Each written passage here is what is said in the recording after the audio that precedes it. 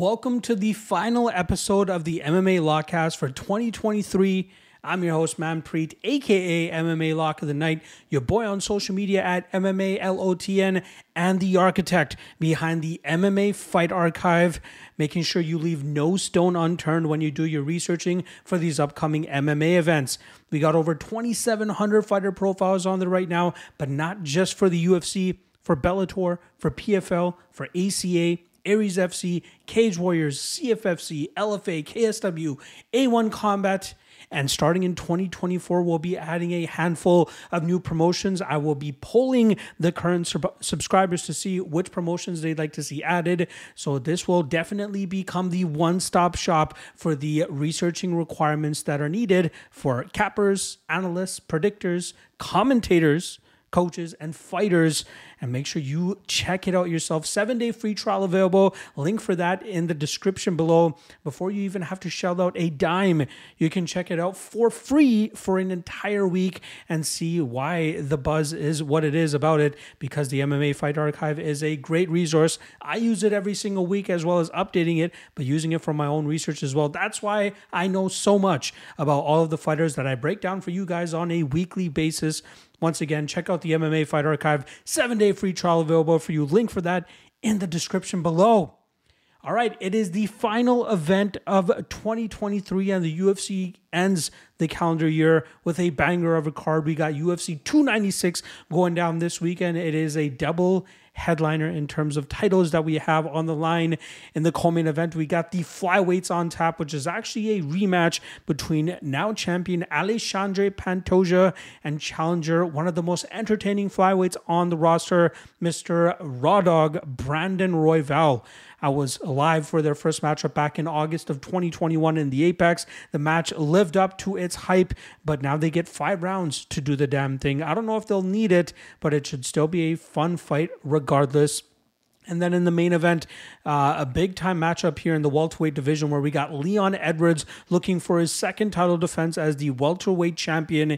He puts his title on the line against notorious bad guy, Mr. Covington, who hasn't competed since March of 2022, but the fanfare and eyeballs and just publicity that he brings to the table whenever he steps foot inside the cage, I guess that's why he's getting this title shot over guys like Bilal Muhammad, who probably deserve that shot instead. Obviously, 2023 has been a long year for your boy, so I really appreciate everybody that's been supporting, whether it's from the podcast to the Patreon to the Fight Archive to following on Twitter, all of that good stuff. It's been a tremendous year. It's been a big year of growth, and I'm very thankful for all the friends and family that helped me get through it. But I think the most important people that I really wanted to shout out in regards to that was you guys, the viewers, the people that come in and watch on a weekly basis that allow me to still achieve the numbers that I've had before and even start surpassing those numbers.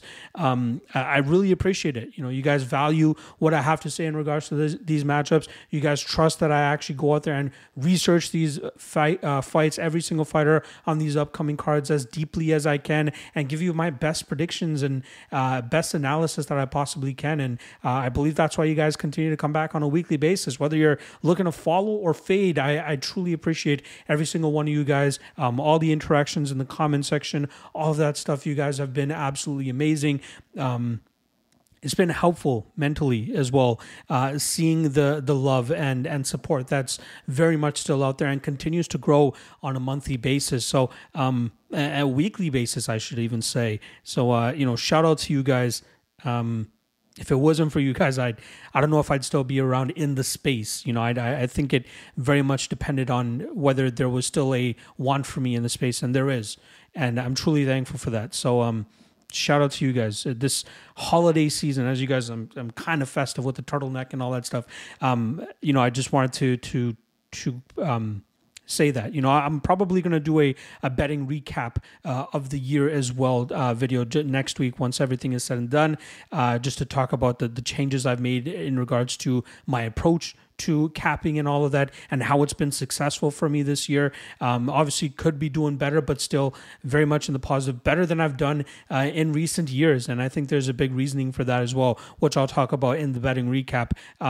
Again, look for that maybe next week or the week after that. But I'll just quickly go over the year from a tracked standpoint and just my thought process behind all that. But again, in regards to everything that went down, appreciate everybody that's still around. Appreciate everybody that still supports me, whether it's privately or publicly. It means a lot. All right. Let's get into the recap for last week. Last week we had UFC Vegas 83.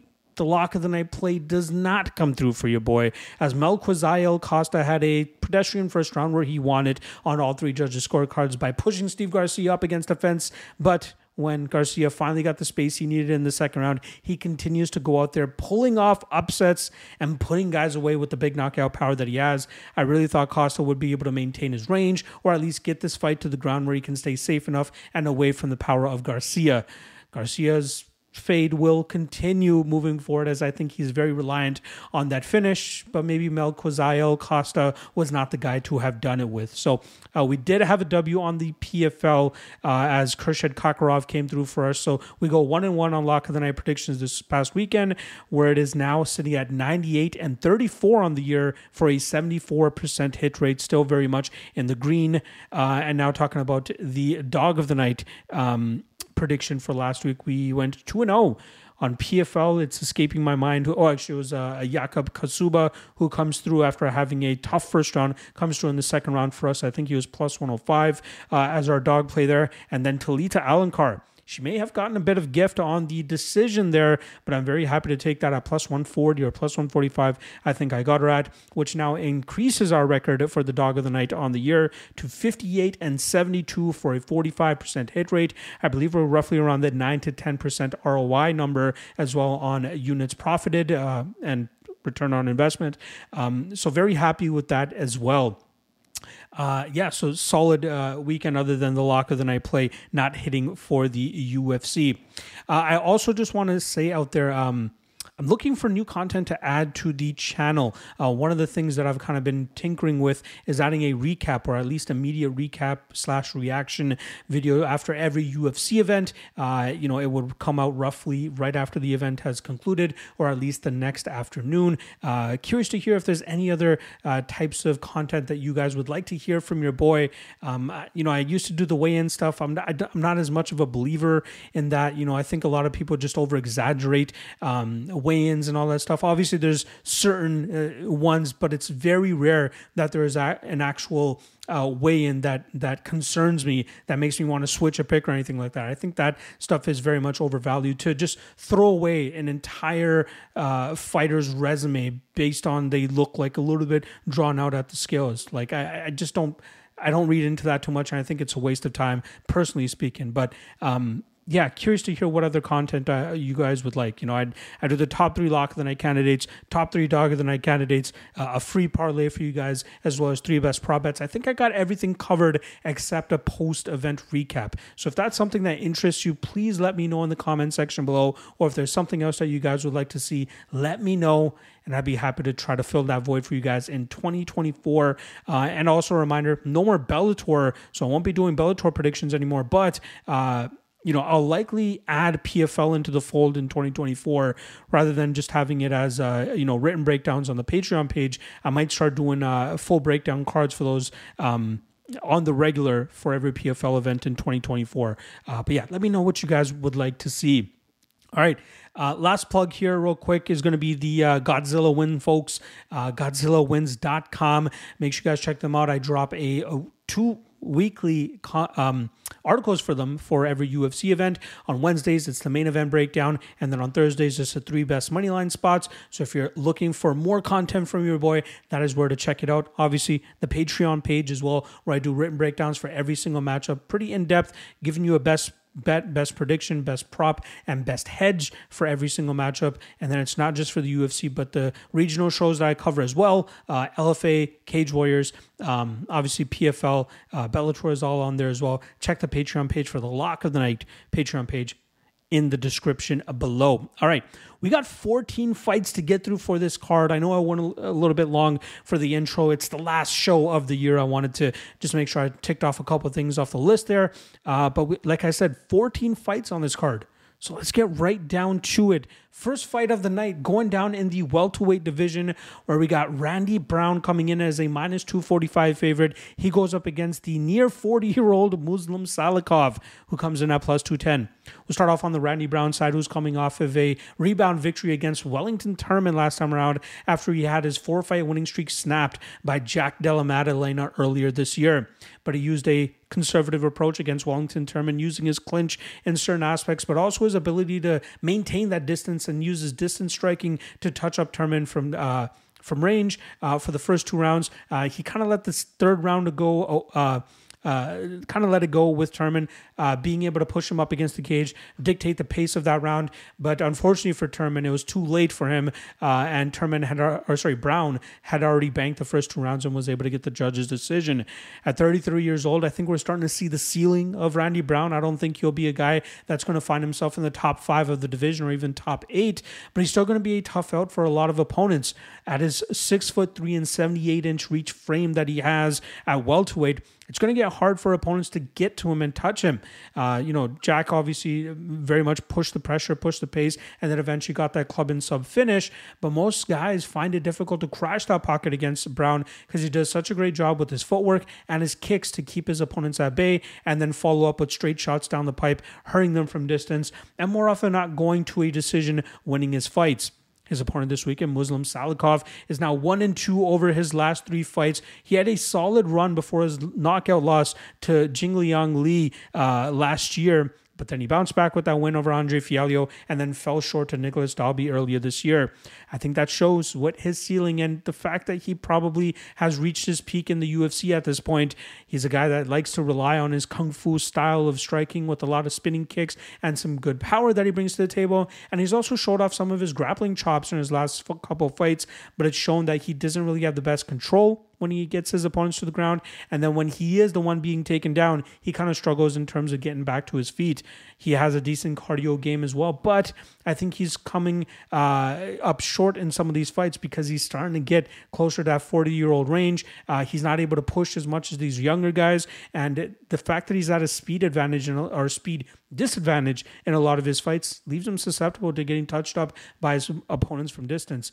And I think that's going to be the ultimate deciding factor here, as Randy Brown should be able to stay away from Salikov's big shots. You're talking about a 4-inch height advantage and an 4-inch height advantage and 8-inch reach advantage for Randy Brown here. He should be able to touch up Salikov from distance, using his 1-2s down the middle, using his footwork to stay out of danger, and I think that his takedown defense is good enough should Salikov look to get this fight to the ground. Look for knees up the middle from Randy Brown to hurt Muslim Salikov, but I think for the most part, we'll see Randy Brown play this fight safe, touch him up from distance, and pick up a decision victory. Moving over to the heavyweight division, we got a very intriguing matchup here between 2 almost undefeated fighters. You got Martin Buday currently riding in 11-fight winning streak, I believe it is, or 12. Obviously undefeated in the UFC now as well with 4 straight victories. He's going up against Shamil Gadziev, who just earned his contract through the Contender Series last year. You got Buday coming in at minus 140 and Gadziev coming in at plus 120. Now, Buday is one of my favorite heavyweight prospects that we have on the roster. This guy is very tough to deal with, considering the pace and pressure that he normally puts on his opponents. Usually we see him go out there and look to break his opponents by roughing them up against the cage, or at least staying in their face, staying in their grill, putting punches together, and just keeping up the same pace from minute 1 to minute 15. But something was in the air the night that he faced off against Josh Parisian last time around, as he really pushed the pace from the jump, hurting Parisian numerous times, and eventually reversing a takedown attempt from Parisian, ending up in top position and locking up a Kimura, where he was able to get the tap and get his first round victory inside the UFC cage. This guy's very tough to deal with. His durability is very good, and a part of that has to do with the high tight guard that he likes to use with his striking that allows him to push forward and evade the majority of the brunt of the shots from his opponents, and that allows him to kind of dictate the pace of this fight, or most fights. staying in his opponent's face, keeping them on their back foot so that he can either push them up against the cage and wear on them, using his big forehead to just brush into the chin of his opponents, pushing them up against the cage, and then rip into the body with some body shots or chipping away with some knees. But it's just a matter of time before his opponents are sucking for wind and he's able to step on the gas a little bit more and start taking over and possibly even finding finishes.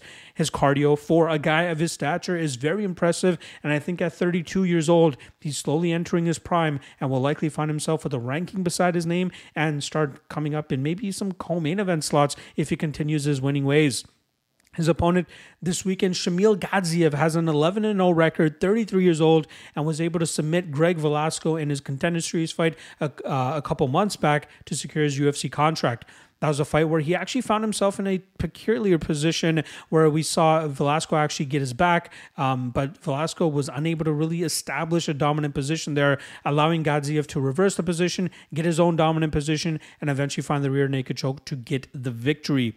Gadzhiev actually comes from a volleyball background, but as of 2018, he turned his attention to MMA, and it's pretty much paying off for him. The guy goes out there and immediately looks to take his opponents to the ground. He doesn't even try to hide much behind his strikes or anything like that. The majority of his fights just see him shooting for a takedown within the first 5 seconds of the fight's taken off. He did use a big punch at the beginning of his fight against Velasco to get the fight to the ground, but more often than not, he just goes for the takedown. I think now that he's in the UFC, he's going to try to look to hide some of his takedowns behind his punches, especially once he starts feeling resistance and realizing it's not that easy to get fighters to the mat. Once he does get his opponents to the ground, he's able to posture up and find big strikes from that top position to get them out of there. 8 of his 11 victories have finished in the first round. I believe 2 of them have finished in the second round, and then that one fight that actually went to a decision that he won by split decision. His cardio looks a little bit sketchy, and I think that's going to end up being the big difference maker here against the guy in Budaya who will likely give him the most resistance that he has ever faced. Budaya will be the better striker. He should be able to dictate the pace of this fight. And as long as he stuffs the takedowns and stays out of too much danger in the early going of this fight, he should be able to take over in rounds 2 and 3, really making Gadzhiev feel that pressure, breaking him in the clinch, and eventually finding a late finish as Gadzhiev is sucking for wind. Give me Martin Budaya here, and I think he gets a 3rd round stoppage over Shamil Gadzhiev. All right, moving over to the featherweights. Now we got Andre Fili coming in as a -175 favorite. He goes up against Lucas Almeida, who comes in at +150. We'll start off on the Andre Fili side, who's had a bit of a weird go over the last couple fights. In his last 5, he's won 3 and 1 no contest. That one fight that he won was a close fight against Bill Algeo that he was able to secure a victory in the 3rd round in a fight that was 1-1 going into the 3rd round. And he was able to use his grappling heavy approach to control Algeo and win that fight on the scorecards. Last time around, he came up short against Nathaniel Wood in a fight, which was also 1-1 going into the 3rd round. But it was Wood that was landing the more effective shots in that final round to finally get his hand raised. Now, Fili has been in the UFC for over 10 years and has had the most mediocre record that you could possibly have. We're talking about a guy that has a 10-9 and 1 no contest record through 20 fights with the promotion. He never goes on anything longer than a 2-fight winning streak, nor has ever had 2 straight losses back-to-back. I think he is a fighter that will always find himself in that middle of the featherweight division with his lanky but weird striking style. He's developing some sort of a grappling game as well now, where he's looking to take opponents to the ground and try to control them from that top position. But it all seems to be like stylistic based, like whoever his opponent is. I believe that 2-fight stretch where he had wins over Charles Jourdain, and there was that Sodiq Yusuff fight. I think he lost the Yusuff fight, but those 2 fights, he had to combine 8 total takedowns. So it really depends on the type of fighter he's fighting, and if he looks to take a grapple-heavy approach, it still depends on what his fight IQ is like.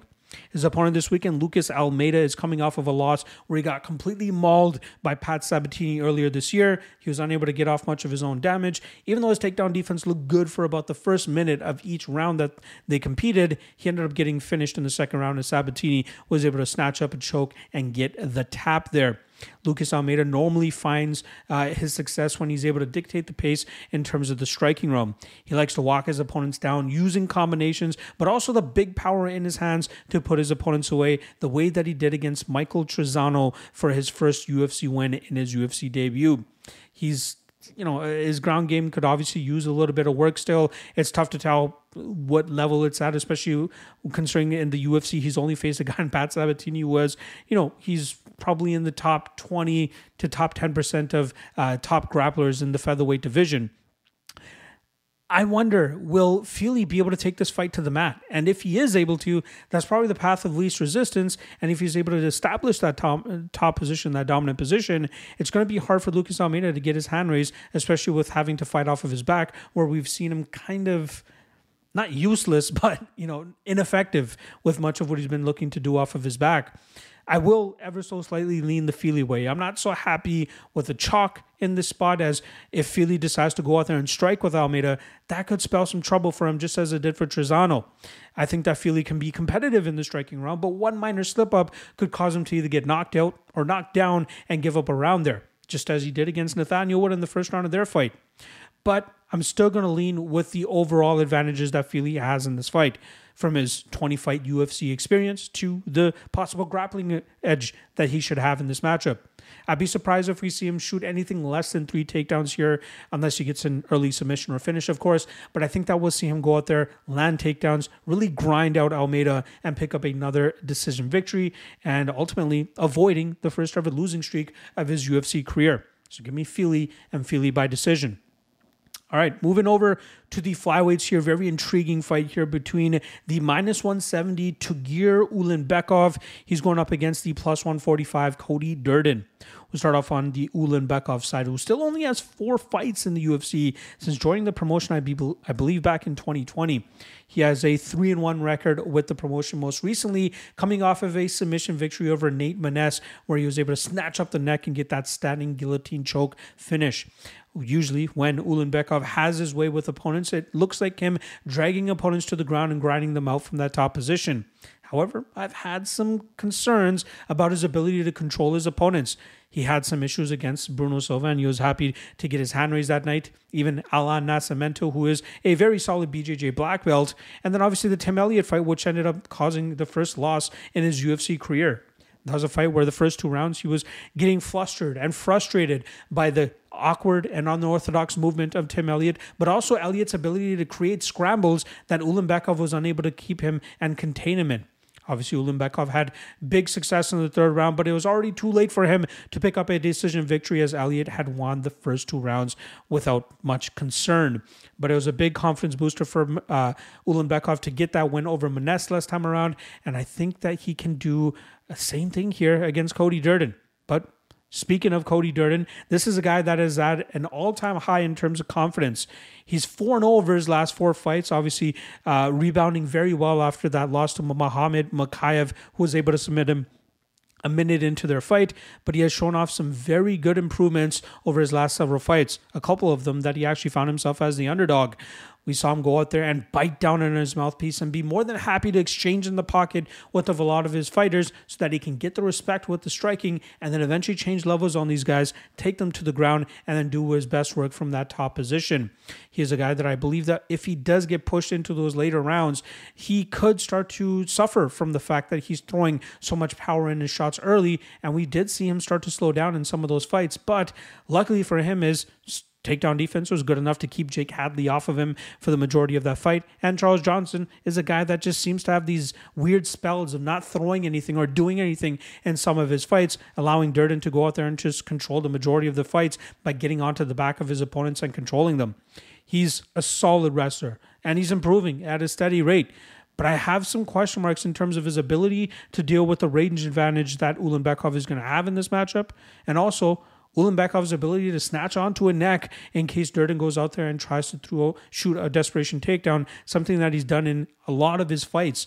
Jake Hadley nearly caught him in a couple of them, and Durden can say what he wants about, they weren't tight or anything like that. But all you need is a guy like Ulanbekov or Mukayev to snatch onto your neck before you realize, maybe this is a little bit tighter than it should be, and I'm going to have to either go to sleep or tap out in this spot. that's where I kind of have my concerns about Durden, because I've seen him take plenty of desperation shots, and I don't know how comfortable he's going to be able to be fighting a guy like Ulanbekov strictly standing when he's going to have to crash the pocket as often as he's going to. So I'm not super happy about the minus 170 on Ulanbekov. That's not a spot that I'm comfortable taking a shot on. What I'm looking at is possibly the Ulanbekov via submission prop. If I can get anything better than plus 300 or even plus 250, I take a little bit of a nibble on it because I think that's the best way for him to win this matchup. Is going to be a Durden mistake. Durden could likely win minutes in this fight by just landing bigger strikes and crashing the pocket over and over again. But I think that there is a mistake that is going to be, that's going to happen. And I think that Ulanbekov will be able to take advantage of that. So the prediction is going to be Ulanbekov by submission. Again, not too happy about the minus 170 there. If that line trickles down to maybe minus 130, that's wishful thinking, obviously. That's probably the only time I'll probably take a shot on Ulanbekov here. Again, control, questionable. This fight seems like one of those spots where he might need a finish to get his hand raised. And I think he ends up getting it. Give me Ulanbekov by submission. All right, moving over to the light heavyweights here. We got Alonzo Menifield coming in as the plus 230 underdog, going up against minus 270 Dustin Jacoby. Now we'll start off on the Menifield side, who's unbeaten in his last 4 fights. Obviously, he went to a draw with Jimmy Crute earlier this year. They ended up rematching, and then he managed to submit Jimmy Crute in the second round of their fight.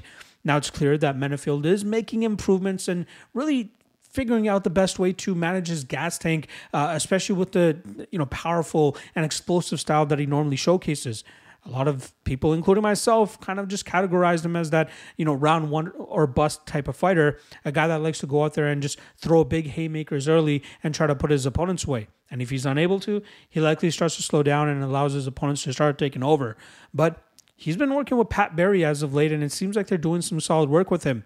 Specifically, it seems like he's doing his best work when he's able to push these opponents up against the cage, utilizing his power and his strength in a way to control his opponents and wear on them, force them to slow down, so that in the second round he can start to let go with his hands a little bit more and possibly be more effective as his opponents are starting to slow down as well, leaving openings for his power to translate and potentially find a knockout of his own.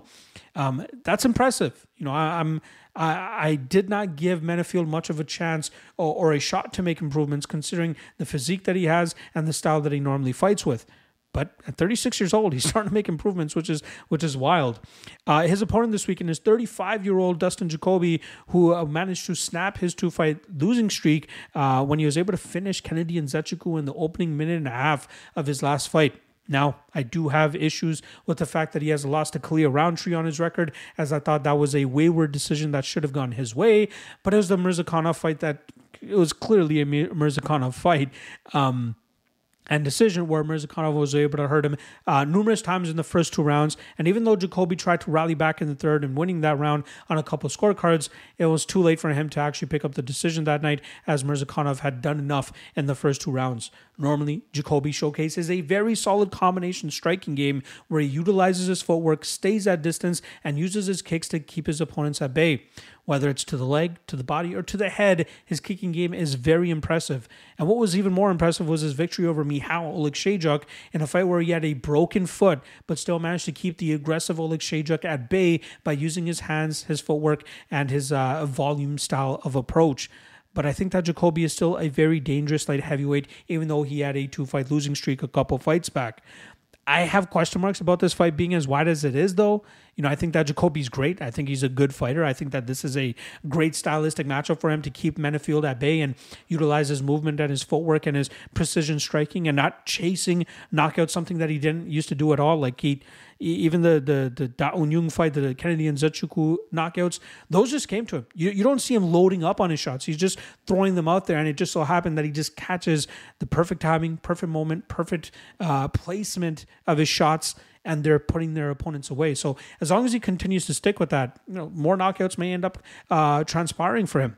But in the spot against Menifield, again, he's the better technical striker.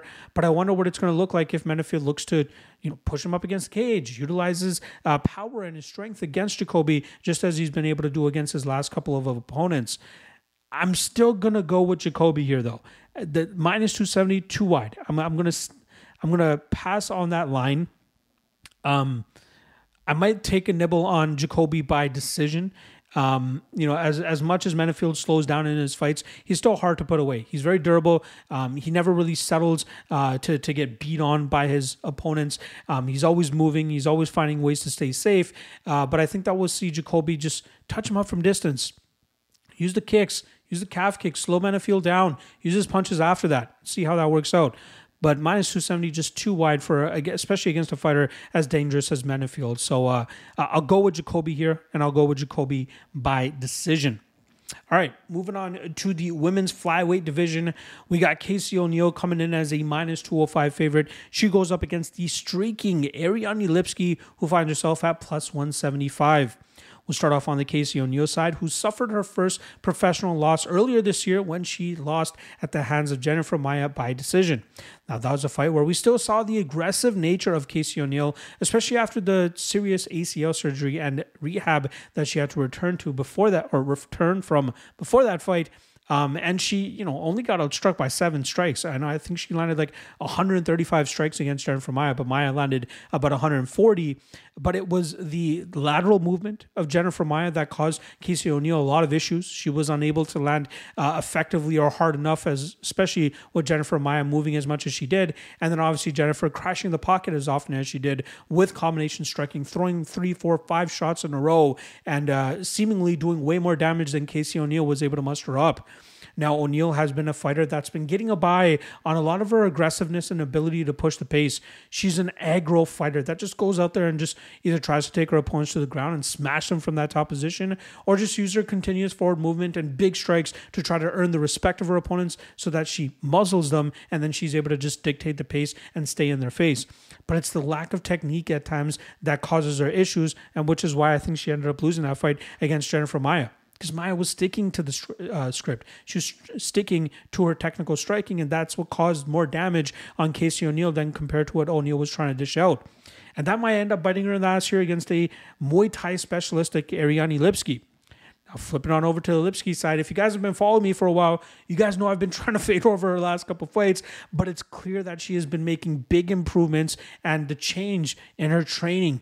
She was at American Top Team for I think it was for the Montana De La Rosa fight. She skipped out, or she ended up leaving that fight, or that team, doing her own thing. But it was before the J.J. Aldrich fight where she found herself teaming up with Amanda Nunes at her private facility and getting her own training in there. Now, with her significant other as her head coach, she's now training out of a gym, a UFC gym down in Florida somewhere. And it seems like they really have it toned in and just tuned into exactly what she needs in terms of her preparation on a fight-to-fight basis. We know she has great striking. We saw it on display against J.J. Aldrich where she stung her early, and it seemed like that's all she needed to win the rest of the fight.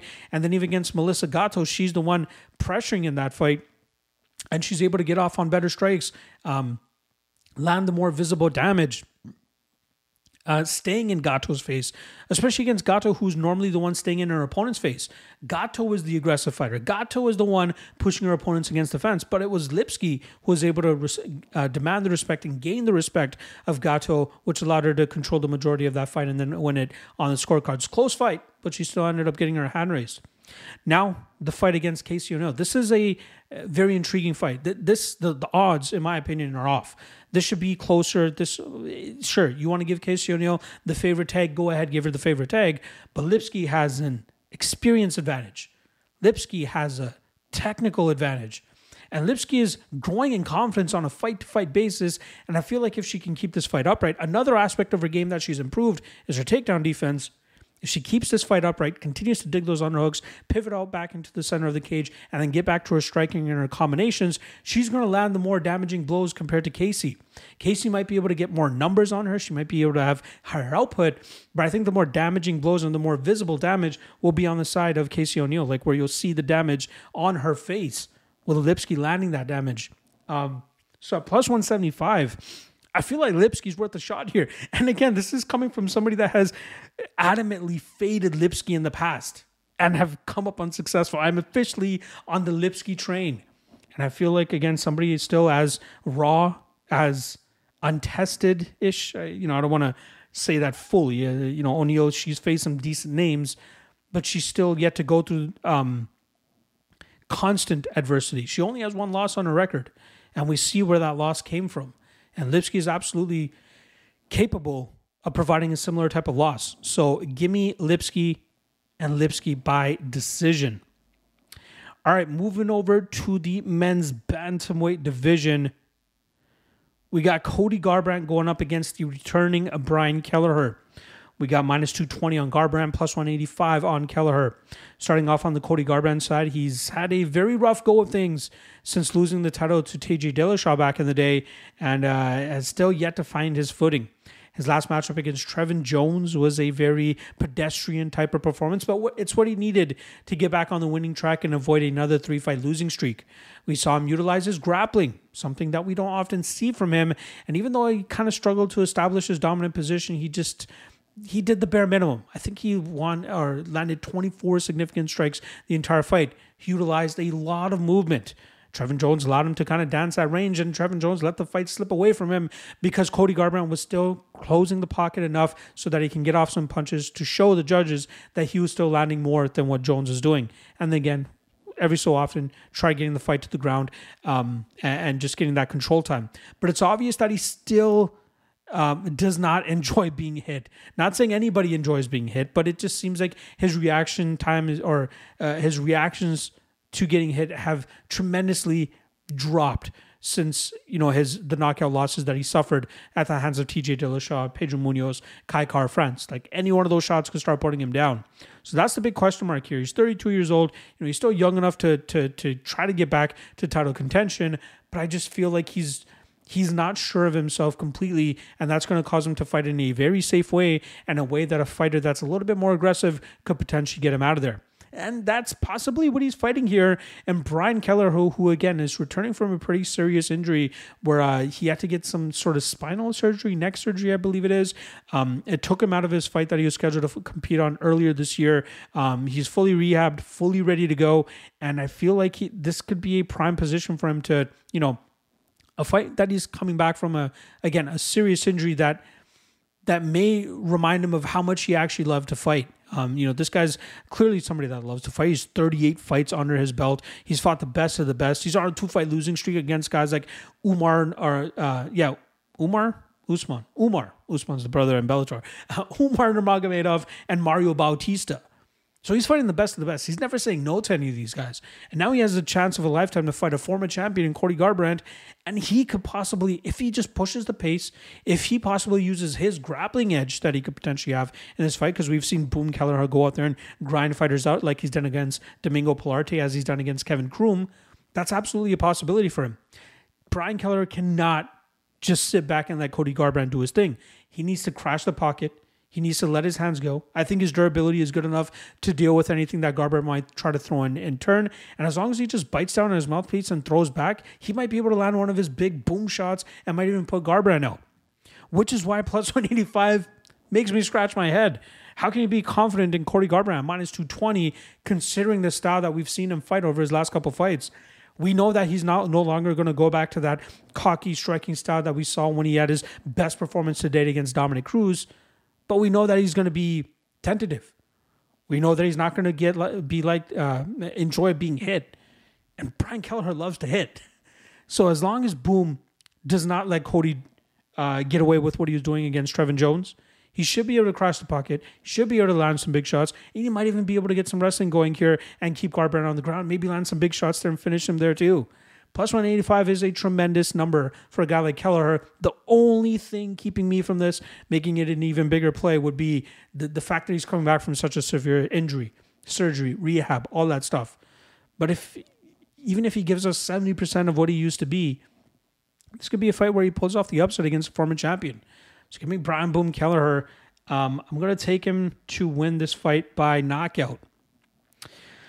All right, moving on to the next fight here. We got Irene Aldana going up against Karol Rosa. Sorry, just get my graphic up here. We got minus 220 on Aldana, plus 185 on Rosa. Starting off on the Aldana side, we saw last time around she had her championship opportunity to go up against Amanda Nunes. I believe that fight was in June, and she came up short.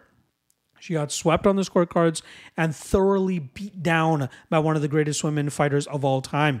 We saw Nunes use her superior striking and power to hurt Aldana on numerous occasions, and then you utilize her wrestling in the final 2 rounds to really put the hurt on Aldana from that top position.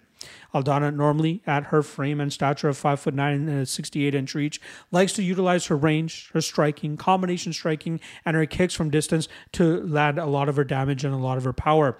But it seems like she does have a little bit of an issue in terms of the clinch and the grappling realm when fighters are very insistent in terms of implementing that type of game plan. We saw Holly Holm obviously come away with the decision victory by grinding on Aldana for the majority of that matchup. And then obviously even Macy Chiasson in that win for Aldana. Chiasson was winning the majority of that matchup by taking the fights to the ground and doing good work from on top. Luckily for Aldana, she was able to create that scramble opportunity in the 3rd round that landed that beautiful and probably once in a lifetime heel to the liver knockout shot that she won. But still, big learning lesson from Aldana there, as she had a lot of issues in terms of the grappling that her opponent was trying to implement on her. Carol Hossa, winning and losing over her last 5 fights, most recently coming off of a decision victory over Yana Santos. Now she's back down at 135 pounds, and I believe she's still a fighter with a tremendous amount of potential considering she's still only 28 years old. She's a fighter that can go out there and get into the triple digits in terms of significant strikes if that's the type of fight that her opponent wants, or she's able to take them to the ground and grind them out from that top position. It was very unfortunate to see the way the lazy approach she took in the Norma Dumont fight, where she allowed the first 8.5 minutes to slip by, allowing Dumont to just cage push her the entire time. When she finally started to fight, she was able to dig the underhooks, get back out into distance, and get off on her own damage, but unfortunately, it was too little too late by that moment in time. She kind of showcased that she learned from that lesson as Yana Santos won the majority of that first round with the cage push, but we eventually saw Hossa snap to get back into range, get her own clinch and work off, and even some takedowns where she was able to get off on some good damage from on top. She's a fighter that can outstrike her opponents if that's what she needs. She's also a fighter that can outgrapple her opponents if that's what she needs. And I think that's the latter that she's going to need here against a fighter like Irene Aldana. Aldana might have the technical striking advantage here, but if Hossa is willing to bite down on the mouthpiece, close the distance, and get this into the clinch realm and the grappling realm, she absolutely gives herself a chance to win this matchup. And she's not that far behind in terms of striking. Like she will be very competitive in the striking realm in this fight, but she needs to take initiative. She needs to go out there and set the pace and dictate the pace of this matchup, especially with her ability to go out there and engage in the clinch and the grappling and possibly do some good work from that top position.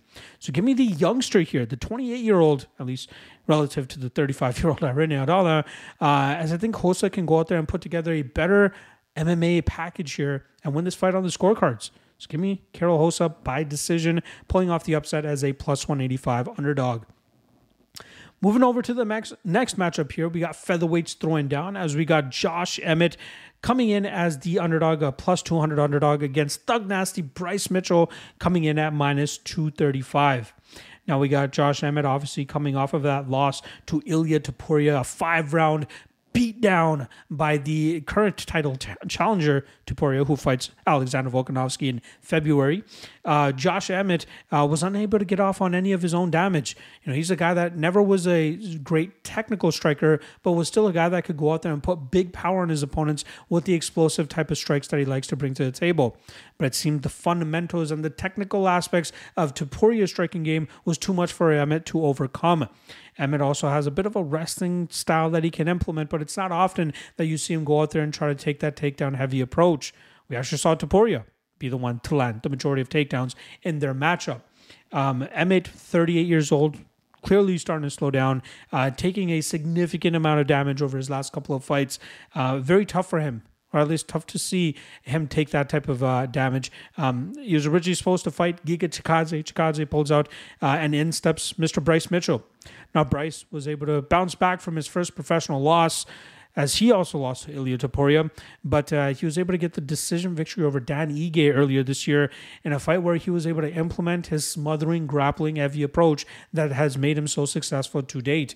And it's not even like just traditional takedowns that are getting him in these positions. He's able to get his opponents into the clinch and then eventually work them to the ground just with a smother and a grind that some fighters are unable to keep up with.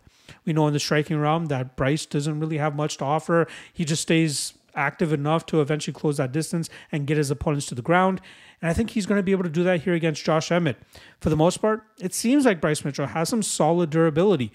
He may not be able to take a clean shot straight from Josh Emmett here, but if he can avoid the brunt of the shots from Emmett and the explosions, he should be able to counter those explosions with the level change, getting this fight to the ground, or at least initiating the clinch, and from there bullying Josh Emmett to the mat and eventually wrapping up some sort of submission, or even just grinding this fight out over 15 minutes. I'm not a big Thug Nasty guy given how restricted he is in the striking realm, but Josh Emmett doesn't strike me as anything that's going to cause him too much issues. Obviously, you can hedge with Emmett via knockout if you have those concerns, but I think for the most part, I think Mitchell decided to accept this fight on short notice because he saw the openings that he could implement to try to get his hand raised here. So give me Bryce Mitchell, and Bryce Mitchell by decision. All right, moving over to some of the more funner fights that are on the docket here. We got a welterweight matchup between veteran Vicente Luque coming off a main event victory over Rafael Dos Anjos earlier this year, going up against Ian Machado Gary, who seems to be one of the more hated dudes in the MMA universe right now. We'll start off on the Luque side here, who comes in as a plus 300 underdog. Very wild to see a fighter of his caliber that big of an underdog, especially after having such a complete performance like he did over Rafael Dos Anjos earlier this year. That was on the back end of a 2-fight losing streak where he had lost to Bilal Muhammad and then obviously knocked out by Jeff Neal. There are a lot of concerns about his health and the fact that he had to get some sort of an approval, an exemption due to a brain bleed he had at the hands of Jeff Neal. But it seemed like Luque was fully in there. He was taking big shots from Dos Anjos. Could you imagine? Junior Dos Santos landing big shots on Luque. Jeez. No, but he was taking big shots from Dos Anjos and still in there, forcing his style. Utilizing his hard-nosed Muay Thai striking style, getting into the clinch, dragging the fight to the ground, and doing big damage from on top. He also has a very slick jiu-jitsu game as well, where he can show off his BJJ black belt, slapping on chokes onto his opponents and trying to get them out of there like he did against Tyron Woodley and like he did against Michael Chiesa. Very fun fighter, only 32 years old. He has a lot of miles on his body for a guy that has 32 professional fights on his record, but showcasing his fight against Dos Anjos that he still has it. His opponent this weekend, Ian Machado Gary, 14-0, coming off the biggest win of his career last time around, where he just absolutely demolished Neil Magny over 15 minutes. I believe the majority of the scorecards were 30-24s across the board, hurting Magny seemingly with every single shot that he threw. A lot of big leg kicks that seemed to immobilize or hurt Magny, allowing Gary to kind of just have fun for the rest of the fight with his speed, his precision, and his striking advantage that he had in that matchup. Now, in this matchup against Vicente Luque, you're talking about the toughest fight of Gary's career. You're talking about a guy that will possibly push Gary more than he's ever been pushed. In the UFC, the only adversity that we've seen Gary face is when he got hurt very badly by Kenan Song in that first round, but he showcased the ability to battle back from adversity, winning in the second and third rounds, and then getting that knockout in the last minute of that final round. Him at his best is him using his footwork, his range management, and his straight shots down the pipe to keep his opponents at bay. In this matchup, he actually won't have the reach advantage. Vicente Luque will have a 2-inch reach advantage, but Gary will still have a 4-inch height advantage. And I think a lot of that will be exaggerated when we see him using his front kicks up the middle to try to keep Luque at bay. I'm not on board with Gary at minus 375. I think that line's just a little bit wild, especially against a guy as dangerous as Vicente Luque. But I think the big difference here is going to be the speed, the precision, the straight shots down the pipe from Gary. I think that's going to hurt Luque over and over again. I don't know if it transpires in a finish. I think I am going to lean with the finish, though. I think it's going to be Gary touching up Luque, round and a half, 2 rounds. Both guys have very solid gas tanks, solid cardio, so I expect Luque to be fighting the entire time, trying to make it a rough night for Gary, and he might succeed in doing so, which is why I don't like the minus 375 at all. But I think we'll see Gary land a big shot in the final round of this fight and put Luque away after, accumulating as much damage as he already has on the veteran. So give me Gary here, but Gary inside the distance more than anything. Luque is very live here. So don't just, parlay Gary willy-nilly here, because Luque is absolutely capable of putting him away too. But I think that Gary's just, again, speed advantage, athleticism advantage, his range, it's just going to be too much for Luque in the spot. And I think that will allow him to go out there and get the finish third round. All right, moving over to one of the more sadder matchups that we have on the card. We got Tony Ferguson coming in as a plus 225 underdog. He takes on Paddy the Baddy Pimblett, who comes in at minus 285. Now, Tony Ferguson had a tremendous 12-fight winning streak, which still kind of only got him an interim title shot. One of the best runs we've ever seen at lightweight. One of the funnest runs and most entertaining runs we've ever seen, considering the amount of chaos that Tony Ferguson normally instills in his matchups. But since getting finished by Justin Gaethje in the first matchup first UFC event back from the pandemic, Ferguson has known nothing but losses and red. I believe it is now 7 straight losses. It might be 6 straight losses, but it's just not been looking good. He's been getting finished. He got finished in 4 of those 6 losses. It's just he's not reacting well to shots. He's losing to guys that he should beat in certain spots. He's having some bright moments, though. There are a couple of scorecards where he has won some rounds against some guys. There's that big, stun and hurting of Michael Chandler that he had in the first round of the matchup until Chandler was able to land that beautiful front kick in the second round to get him out of there. But 39 years old, the amount of damage he sustained, durability used to be a big thing in Tony Ferguson that people used to look up to and kind of credit him for, but that seems to be going out the window now as well. It's tough. It's very hard, and it's clear what the UFC is trying to do here by putting Paddy up against him, knowing that Tony Ferguson is a name. He's still a bit of a draw, and if Paddy's able to add his name to his record, he's probably going to get a little bit more respect, but I think it's just going to work counterintuitively for them. Again, just finishing off with Ferguson, chaotic, unorthodox striking approach, slick jiu-jitsu that probably is not as effective as it was back in the day. And I think just leaning on that too much has kind of led to him losing some of the fights that he's lost, like the Charles Oliveira and Beneil Dariush fights. Now he's going up against Paddy, 20-3 in terms of his record, undefeated in the UFC, finishing 3 of his 4 wins, coming off that controversial decision victory over Jared Gordon in December of last year, in the last year-end event. That was a fight where, myself included, thought a lot of people thought Jared Gordon won that fight. And when you look at MMA decisions and you see the overwhelming support and scorecards in Gordon's favor, it makes you think that maybe the UFC is up to something with Paddy and trying to get the commission to favor him or something like that. It is what it is. But this is a fight that's supposed to be tailor-made for Paddy to go out there and get the dub. But at minus 285, you can't help but think that there's going to be some sort of fuckery going on, that Ferguson might be able to pull something off. It would have to be a finish more than anything. Maybe it hurts Paddy and locks up a submission of some sort. But I think Paddy just walks him down, lands some big shots, maybe goes for a takedown, evades the submissions of Ferguson, and just establishes that top position and grinds this fight out. But again, minus 285, it's just too much for me to be fully entrusting of Paddy to get the job done here. I'm not picking Ferguson to win this fight. Don't get me wrong. I'm still going with Paddy. I think Paddy I think he grinds this fight out. Very low confidence there. But I think that this is a fight that he'll probably take the Charles Oliveira approach, the Beneil Dariush approach, and just look to nullify Tony Ferguson by taking him to the ground and grinding him out from that position. So give me Pimblett by decision, but just I might not even watch this fight, honestly. I used to be such a big fan of Tony Ferguson. To see him be put in a position against Paddy Pimblett like this, I don't know. Makes me scratch my head. All right.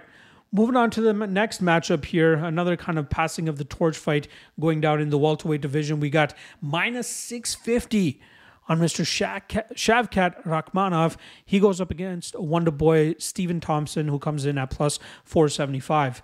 Now, we'll start off with the 17-0 Shavkat Rakhmonov, who nearly had his finishing streak finished in the Jeff Neal fight, a fight that he pretty much won the majority of that matchup.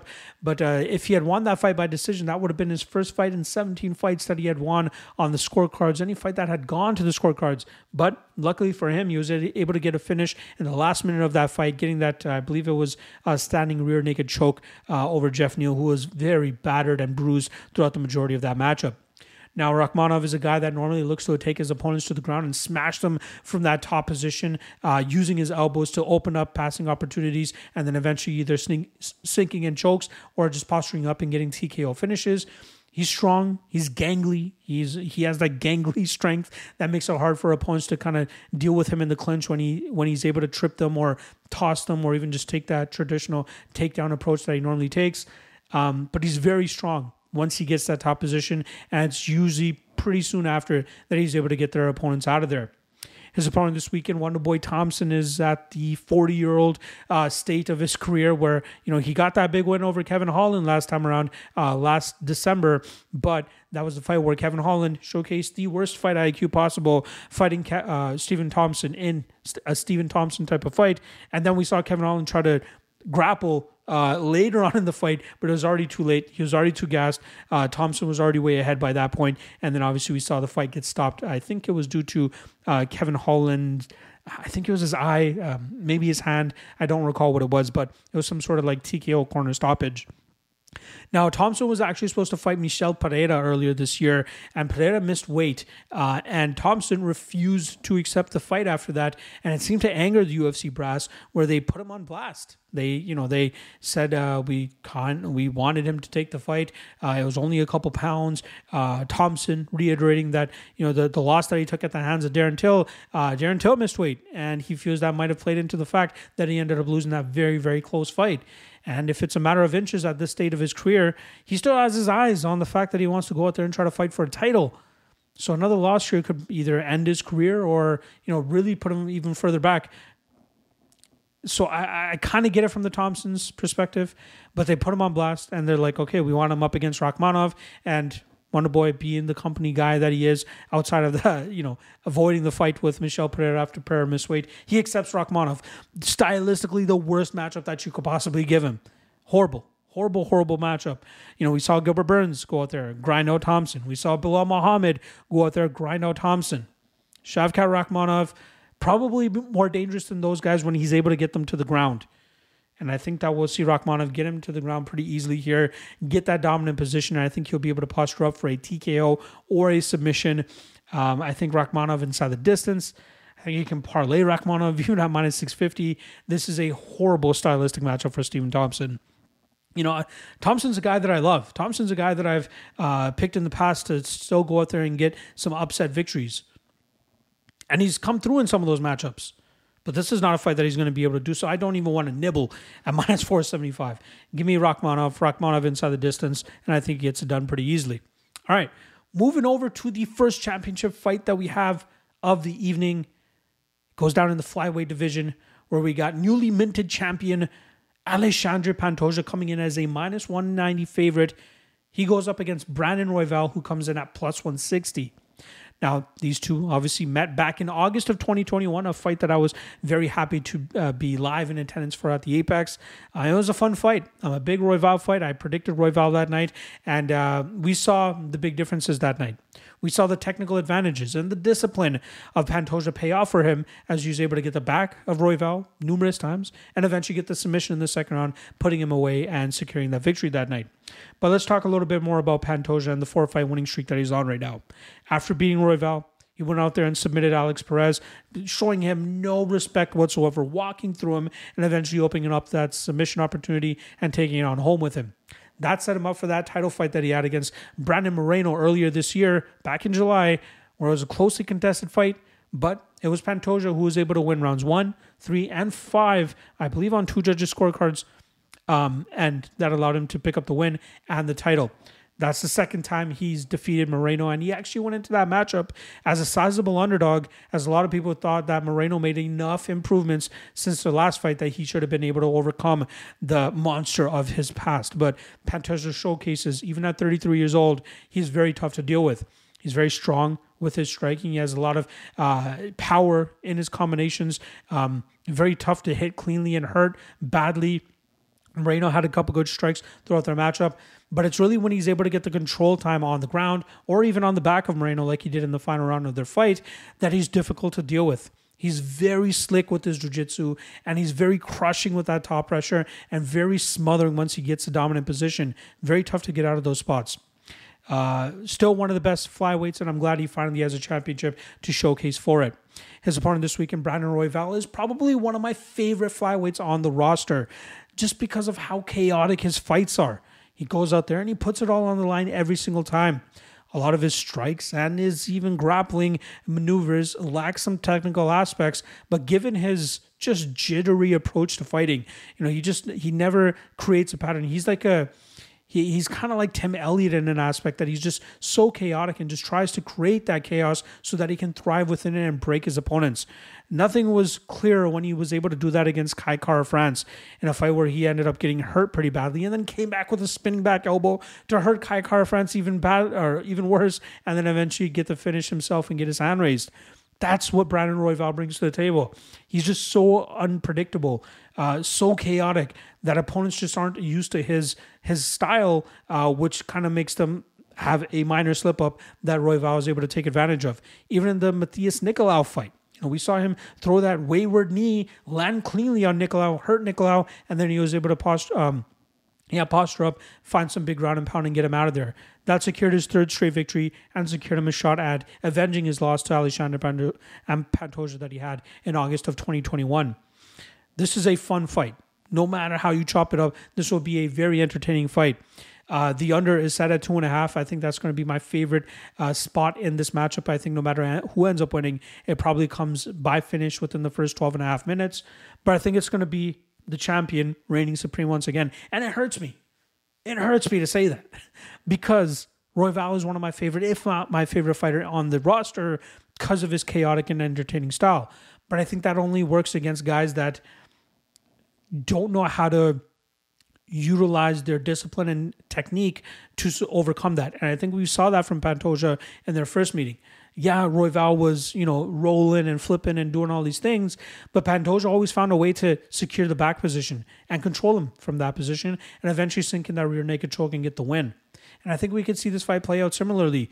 It doesn't help that Royval has doggone horrible takedown defense. And I think that Pantoja at a certain point will be able to find this fight on the ground. And I think his jiu-jitsu is good enough to stay out of any of the wacky, unorthodox submissions that Royval is going to be throwing. And I think if Royval looks to strike off of his back and throw elbows the way he has in the past, that's just going to open up passing opportunities for Pantoja to take so that he can snatch up the neck, snatch up an arm, snatch up a limb, whatever it might be.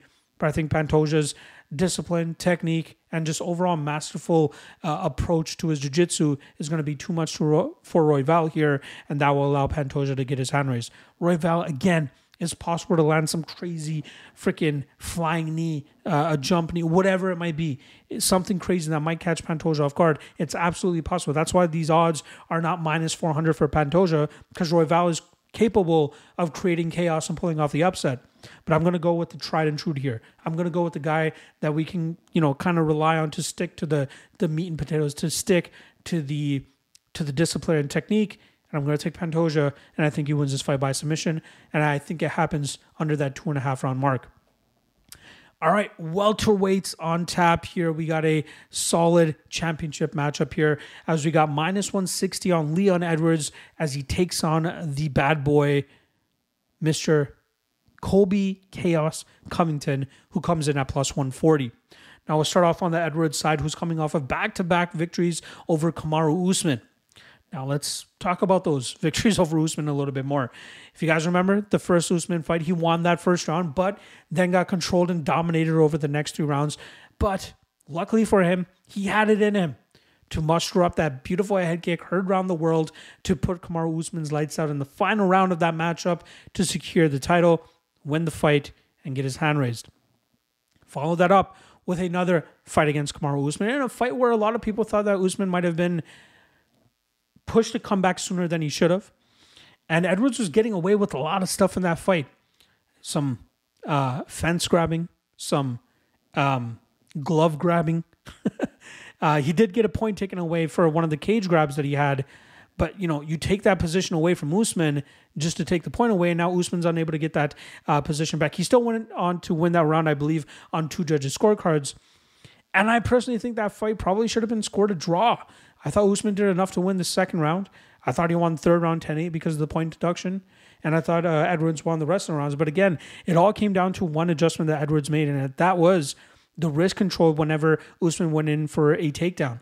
We saw Edwards look to grab the wrist, sometimes maybe grabbing the glove, but more often than not grabbing the wrist, making sure that Usman was unable to clasp his hands behind him so that he can secure those takedowns, just as he did in the first fight. But Edwards stuffed the takedowns, got back out onto distance, used his kicks a lot, hurt Usman a couple times, utilized his hands after that, but mostly relied on his kicks to hurt Usman's legs. We know Usman has issues with his knees, all that stuff. So good win for Edwards. Deserving of being a champion. 21-3 record, great. Good for him. Great striking. Good grappling of his own when he has the grappling advantage, as we saw him do against Rafael dos Anjos, against Nate Diaz. He's been able to do it in the past. Now he's going up against a kind of a different version of Kamaru Usman in Colby Covington. Now, when Usman had his reign going, I would always, hype up Covington and Usman, two of the best fighters in the UFC, regardless of division, because of their ability to implement their wrestling, but also ability to push the pace and weaponize their cardio, because their gas tank was probably the best part of their games. They're able to put pressure on their opponents and just keep coming at them, keep them in uncomfortable positions. Usman was more reliant on landing takedowns and hurting his opponents from that top position, whereas Colby was okay to either land takedowns, do his work from that top position, but fine with also just throwing shots out there. I think there was a fight where he had like 200 significant strikes landed. Like, he's fine to just go out there and land output and stay busy enough from distance. And then mixing in takedowns after that. But it wasn't a do or die thing for him if he didn't secure the takedowns, because he was fine to go out there and just strike. In ways, he almost has a Merab Dvalishvili type of style. I'd say Merab is the best at what he does, but Colby kind of has that style as well too. And I think that's what makes him live in this matchup. I think that's what's going to keep Leon Edwards on the defensive for the majority of this matchup. So I don't think Colby necessarily needs to land takedowns to win this fight. Just throw volume out there. Edwards is a guy who's kind of accepted letting rounds get away from him. And, Usman's not as confident in his striking, especially against a guy like Edwards who had the technical advantage there, compared to Covington, who's going to be a guy that just he doesn't care about the technique. He's just going to continue to throw as long as he doesn't get hurt badly, as long as he doesn't get wobbled over and over again or get knocked out. This is a fight that he can win way more minutes than Edwards and likely pull away with this fight on the scorecards and probably win a decision. I don't like the fact that he's been out for over a year and a half now. That's obviously working against him, but it seems to be a guy that has constantly still been staying in the gym, staying in shape, and ready to take this opportunity whenever it presented itself. He's 35 years old now, but I still think he's still at an age where he can give us peak performances. And this is a good matchup for him to go out there and showcase that. So getting Covington at a underdog line is a no-brainer shot, especially with how these guys match up with one another. So I'm going to take Colby Covington here. I'm going to take him to pull off the upset. I think his style, volume-based approach, his activity level, his cardio, consistent movement, always giving Edwards different looks is going to cause Edwards some frustration, especially when Edwards is unable to land cleanly, especially if Edwards is not able to hurt him or cause significant damage. Colby should be able to go out there and control the majority of this fight. I always said Colby Covington would be the champion of the welterweight division had it not been for Kamaru Usman. Kamaru had the perfect anti-wrestling and power in his hands to cause Colby some issues. But Colby is still a very difficult matchup for a lot of fighters out there. So give me Colby Covington in this fight. I think he wins this fight by decision, overwhelms Leon Edwards, and finally earns that undisputed UFC welterweight title. Whether that lines up a rematch with him and Kamaru Usman, as Kamaru is already 2-0 over him, who knows? But I think this weekend we see Chaos finally get his undisputed title that he's been trying to get for years now. Colby Covington by decision.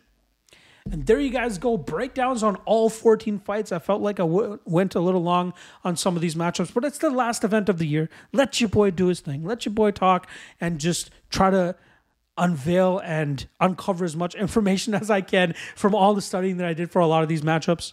I appreciate all the love. Again, like I said at the top of the show, I would not be doing this still if it wasn't for you guys tuning in on a weekly basis, whether it's for the Logcast or all the other segments that I dropped, whether it's you guys going out there and signing up for the MMA Fight Archive to do your own research and utilize that great service, or even subscribing to the Patreon and seeing my written breakdowns and all the other great content that I drop on the Lock of the Night Patreon. I really appreciate you guys. Honestly, it means the most. Thank you guys. Good luck on all your action this week. This weekend, obviously. I'll be back tomorrow for the top 3 Lock of the Night candidates. Wednesday for the top 3 Dog of the Night candidates. Thursday for the quick picks. Friday for the Locky Trinity / Locky two-step and the 3 best prop bets. And maybe Sunday, possibly Sunday, for a recap video. If that's what you guys want, let me know. Drop, again, in the comment section. Drop below whether you want what kind of new content you'd like to see in 2024, and if you guys would be on board with an immediate recap / reaction video talking about the event that just wrapped up, either right after the event wrapped up or at least the Sunday afternoon afterwards. Let me know what you guys think. Love you guys. Appreciate you guys. Peace.